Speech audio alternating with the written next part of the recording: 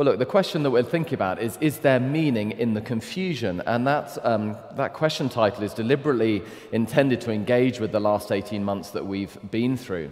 I wonder if you can cast your mind back to March, back in 2019, when COVID hit and when we went down into lockdown. And can you remember what those early few days were like as chaos and confusion hit? So this is a little bit of what it was like for me. I'm married to Rebecca. She's a surgeon. We've got 2 kids, 5-year-old and a 3-year-old. And so Rebecca at that time was a surgeon in St Thomas's Hospital, London.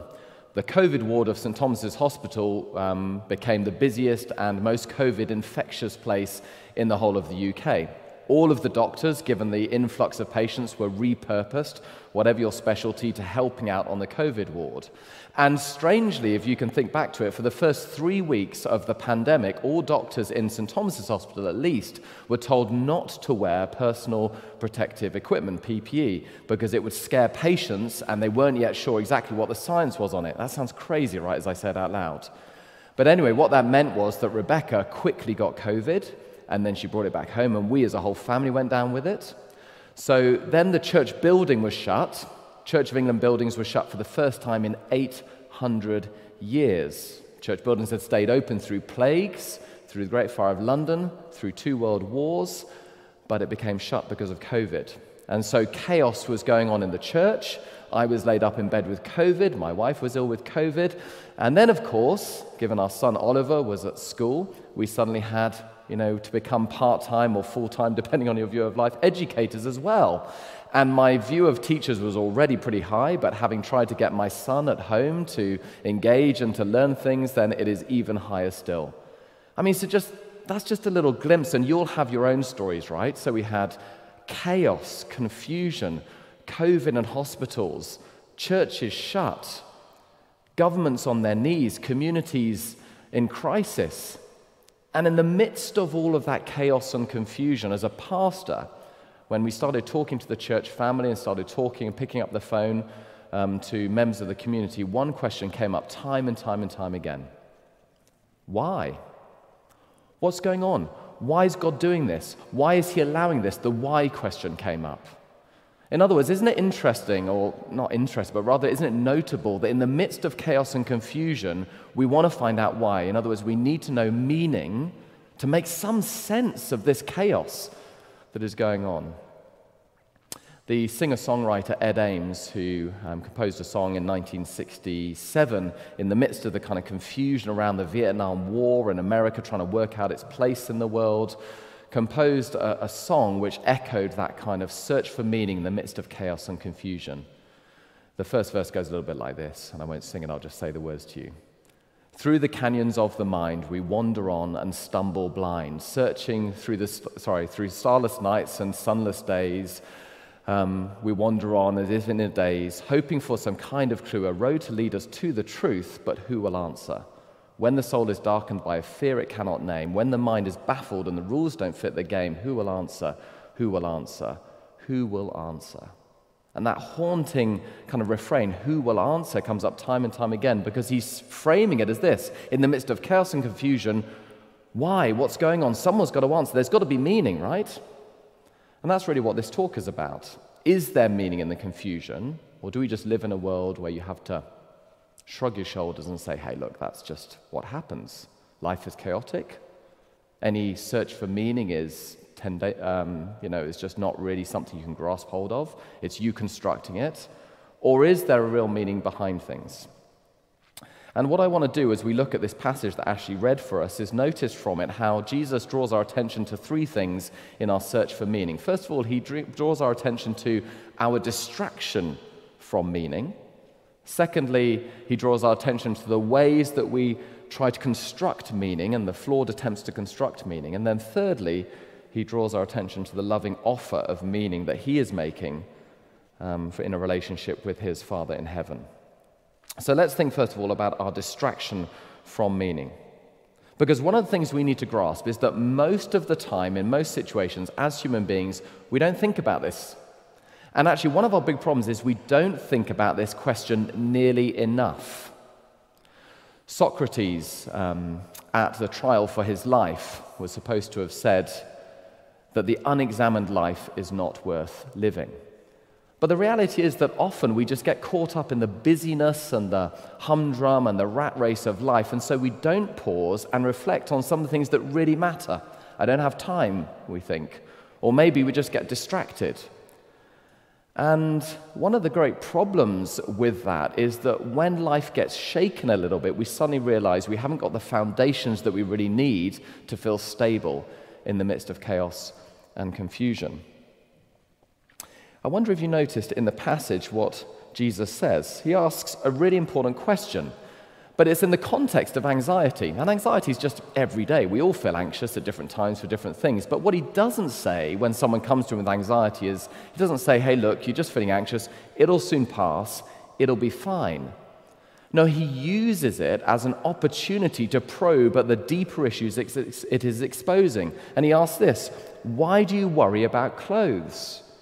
See, or the word literally is consider. That means slow down, stop being distracted, think for a moment how the flowers of the field grow. They don't labor or spin, by implication, like you're doing. Yet I tell you, not even Solomon in all his splendor was dressed like one of these. Notice that call to consider. In the Greek, the word is literally to become wise by reflecting. In other words, he's saying, just slow down for a moment. Become attentive, become thoughtful, reflect. Stop running around just doing life and think for a moment about what it's all about. There is a time for that, isn't there? Of course, you can't do it all the time, but I wonder if that's really our problem. Isn't our problem that we don't do it at all? Particularly in our age, I wonder if one of the great problems is distraction. These lovely and hateful devices. They're lovely, aren't they? They give so many opportunities, connection, efficiency, entertainment.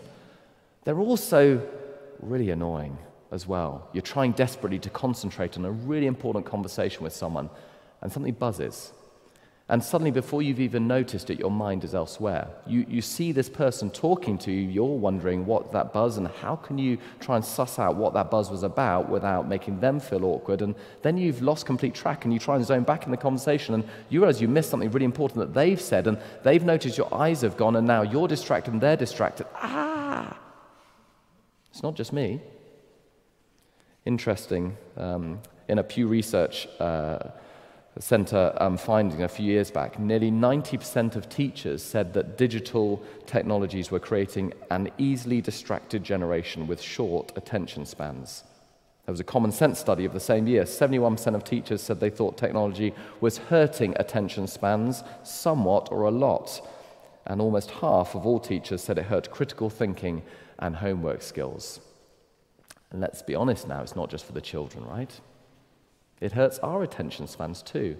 Our ability to slow down, to unplug, to consider or reflect. I often quote the writer Dostoevsky, who wrote, "The secret of a person's existence is not only to live, but to have something to live for." He wrote that in the Brothers Karamazov in the Grand Inquisitor poem section. It's a really important point. And Jesus is making that point. He's saying, stop running around and just doing life, laboring and spinning. Slow down, consider, reflect. And so you ask questions to provoke us. But to work that out, we've got to give ourselves the space. So thanks for coming along today. And I hope in this space that we just get a moment to pause and to reflect and ask that question that may or may not have been nagging away at you for 18 months. But here's one of the things. Often when a crisis comes, it pauses us. It slows us down. It stops us in our tracks. And it causes us to pause and reflect and to ask the big questions. But you and I both know, 6, 12 months' time, be like a bungee cord, won't it? We'll be back to normal. The new normal won't be quite the old normal, but it'll feel very normal. And that question that nagged away at you under lockdown, it'll be gone. You'll be too busy now to think about it. So take the opportunity now. Let's pause. Let's do what Jesus asked. Let's consider. And as we do, I want us to know, because our flawed attempts to construct meaning, Jesus says in verse 28, "See how the flowers of the field grow, they do not labor or spin." Now, on one level, that's an interesting reflection, but isn't that a little bit unfair? I mean, flowers don't labor or spin. Well, there's a good biological reason for that, right? They draw their nutrients from the ground and they get their energy from the sun. That's about the limit of my biology right there. Okay, they don't need to labor or spin. And I bet I know what you're thinking. You're thinking, that'd be nice for a bit. Maybe just to be a flower swaying in the breeze with the sun and getting the energy up from the ground and the nutrients from the ground just by being there. So isn't that a little bit unfair of Jesus to say the flowers don't need to labor or spin, so why do you labor or spin? Biology, Jesus. No, he's making a point. The labor or the spinning, it's more than just activity to maintain life. Rather, it's the drivenness he's noticing. It's that sense of, I've got to do more to kind of feel like I am more. It's the attempt to find meaning in what we do or what we have. That's what he's pointing at. That's the laboring and the spinning. You know, it's all of our attempts to feel like if I just had enough stuff, then I feel like having enough would make me enough. That's acquisition. Or it's achievements. If I just could do enough and get enough things on my CV or things that I can drop into conversation or make enough of a mark on this world, then I would feel I was enough. And acquisition and achievements are two of the big ways in Western society we try to construct meaning and make ourselves feel like we've done enough and we are enough. Susan Orlean is a journalist writing for The New Yorker and an author of a number of books, particularly spending time with high-profile people, and she has spent years observing people in the Big Apple, and she wrote this. Like everyone else, I too had set out to be remembered. I'd wanted to create something permanent in my life, some proof that everything in its way mattered, that working hard mattered, that feeling things mattered, that even sadness and loss mattered, because it was all part of something that would live on. That's the search for meaning. If I can just do enough or get enough or be enough, then I'll find meaning. Well, does it work? Let's think first of all about achievements. Let's think instead about acquisition. We'll come to achievements in a moment. Acquisition. Jesus says in the passage, is not life more than food and the body more than clothes? And notice he's not saying, no, are you not sustained in life by food? Because, of course, the answer is yes. He's saying, look, life is more than just food. It's more than just getting stuff. It's more than just clothes. It's more than just acquisitions. And we know this, right? He doesn't even need to really argue. He just asks the question because intuitively we say, yeah, life is more than just stuff. You know, we have that silly phrase, he or she who dies with the most toys wins, and actually the bottom line is, no, they just die like everybody else. They don't win. What do they win? You can't take it with you. It's just stuff. J.D. Rockefeller, the multi-millionaire, was asked at the height of his riches, how much is enough? And he famously answered, just a little bit more. In other words, it's never enough. It never makes you feel like you have enough, and it never makes you feel like you are enough. Because life, Jesus says, and we nod along with this, is more than what you get. It's more than stuff. You matter because you're more than matter. But is it achievements? What about doing things and achieving things? I don't know if you've read Andre Agassi's brilliant autobiography that came out a few years ago called Open. And he is wonderfully open in the autobiography about what it looks like and feels like to be someone who really achieves. Famously, his whole career was focused on knocking Pete Sampras off as the world number one. And then one day he achieved it. He was in the French Open, he just made the semi-finals, and he'd finally knocked Pete Sampras off from number one. This drivenness that he'd had through all his childhood, all of his young adult years, finally he's done it. So he's achieved his great goal that he's been laboring at for so long. He's top of the world, literally, in the world of tennis. And he goes back to his hotel room and he gets a journalist who phones and gets put through to his hotel room. And he picks up the phone call and the journalist says to him, Andre, how does it feel? And he tells the journalist what they want to hear. He tells the journalist what he wants to believe. It feels great. Top of the world. Everything I dreamed of. He puts down the phone, and in the autobiography he says, the truth is, it's all lies. I feel nothing. And he goes out and walks the streets of Paris that night, suddenly dealing with this great question, what's it all about? Why? If I've achieved everything and I feel nothing, it can't be about achievements, right? Life is more than stuff, but also life is more than your CV. You are more than your CV. Meaning isn't found there. And look, we know this because our great myths and the parables and the great stories that we've heard down the ages all warn us of these things. The tough thing is to be attentive to it. King Midas, he just wanted Midas' touch, to be able to touch something and it turned to gold. And the gods gave him what he wanted. But of course, the sad truth was that with everything being able to turn to gold, every time he tried to eat, he turned his food to gold, and so he nearly starved to death.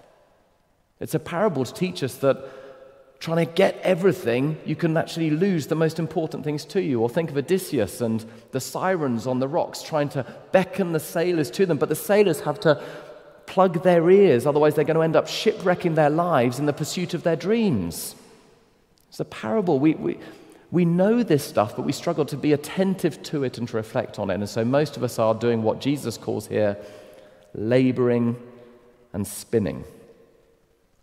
And Jesus wants to say to you, if you labor and you spin and you hustle and you have a side hustle and you have all of the things and you finally even get it, have you thought, is it going to be enough?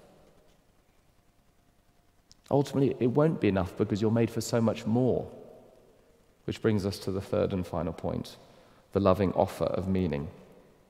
Instead of all the laboring and spinning, the vain attempt to construct meaning for ourselves outside of relationship with God, Jesus offers us something far better. Verse 26. Look at the birds of the air. In other words, learn the lesson from nature. They don't sow or reap or store away in barns, and yet your heavenly Father feeds them. Are you not much more valuable than they? Verse 28. See how the flowers of the fields grow. They don't labor or spin, yet I tell you, not even Solomon in all his splendor was dressed like one of these. If that's how God clothes them, the grass of the field, which is here today and gone tomorrow, thrown into the fire, will he not much more clothe you? There's an invitation here for two things. First of all, a realization of a relationship. Secondly, a grasping of your value. A realization of relationship and a grasping of your value. Let's talk about the first one, a realization of relationship. Your heavenly Father is the phrase he uses. Your heavenly Father feeds the birds of the air. He will feed you. But implicit, there's a question in there, which is, do you know you have a Father in heaven? Is that a relationship you're in? Or is it just you're so busy laboring and spinning, God, I don't have any time to think about that. I'm just going to do my thing, do my hustle and my side hustle. Look, intuitively, I think if I talked to most of you and asked you where is meaning to be found, you'd probably get close to relationships. You'd probably say, I know it's not an acquisition, Pete. I know it's not in achievements, that's just a bit too hollow. But you might say relationships, loving family, loving friends. You're on the right path, Jesus would say. But if it's just human relationships, as important as those are, you're neglecting the one great relationship above all relationships that you're made for. To know God, and not just to know him as some kind of distant, inferior, disconnected, remote individual, him as God up in cloud 9 and you down here. No. To know him as your Father in heaven. Now look, in a room like this, there'll be different experiences of fathers. Some will be great, some will be terrible, and everything in between. But even for those of you who've not had the experience of a father that you long for, that just serves to highlight that you know what a father should be. Loving, caring, attentive, wise, knowledgeable, putting your good first. And that is the picture of what it means to know God as your Father in heaven. He loves you. Oh, how he loves you. He knows you. He cares about you, and he's infinitely wise and infinitely good, and there's nothing he won't do for you. He'll give you every good thing, which doesn't often mean giving you your dreams, because our dreams are so flawed, but it means giving you what is wise to give you. So to know God in heaven, and in some sense to walk through life with God having made everything and having given you gifts and having given you all of the joys of the things to engage with in life, and yet not to relate to God, is the biggest mistake that any human being can make, which is ultimately why acquisitions and achievements and stuff never fills the gap, because it's a God-shaped gap. It's too big. And you can stuff things into it all you like, but you'll never feel satisfied because you're made for more.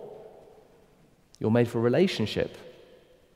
You're made for that relationship. But not just that. He also wants you to grasp your value. He says, look at the birds of the air. Your heavenly Father feeds them. Are you not much more valuable than they? Again, notice the question. He wants you to ask the question, are you more valuable than the birds of the air? Well, it's difficult, isn't it? I mean, intuitively, if you look at birds and look at human beings, why are we more valuable than them? Difficult to tell.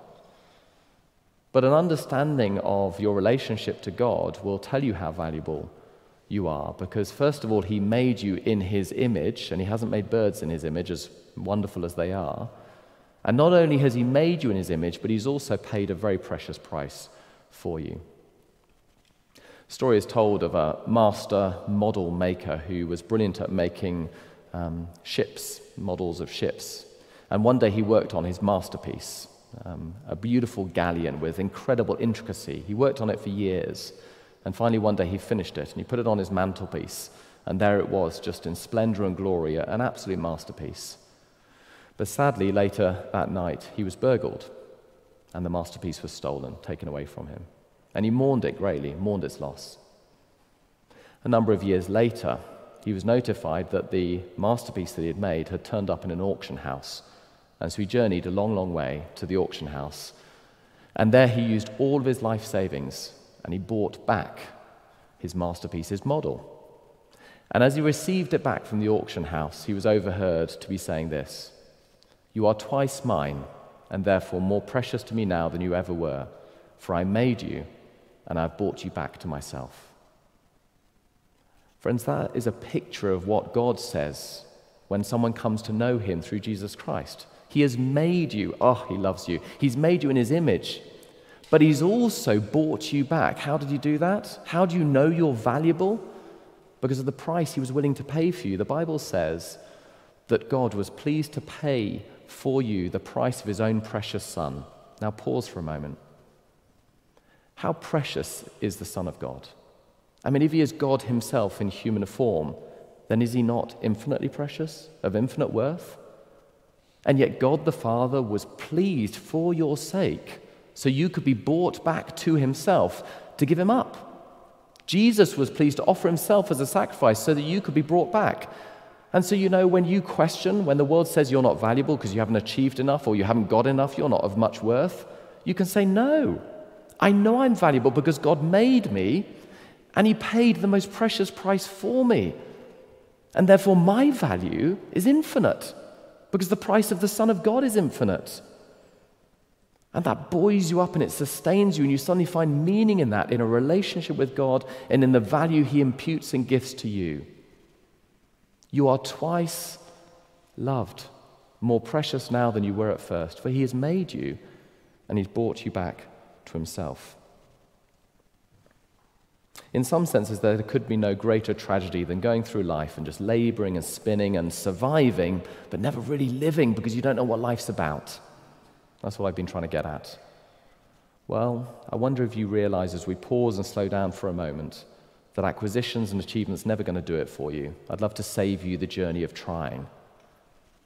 But instead, there's a free offer here from God to you to find relationship with him, to find meaning in that relationship with him as your Father in heaven, and to find your value located in what he's done for you, giving his Son to die for you. And therefore you know you are of infinite worth. And if there's nothing else to take away from this talk, I want to offer that to you and say that is the meaning of life. The question is what you're going to make of that. Look, thank you so much for listening. I'm sure I've provoked some questions maybe in what I've said. I'd love to engage with those questions now, so we're going to pause. And I think the band are going to come up and give us a song to reflect on, and then do put your questions into the Slido app, and we'll pick them up after the break. Thank you.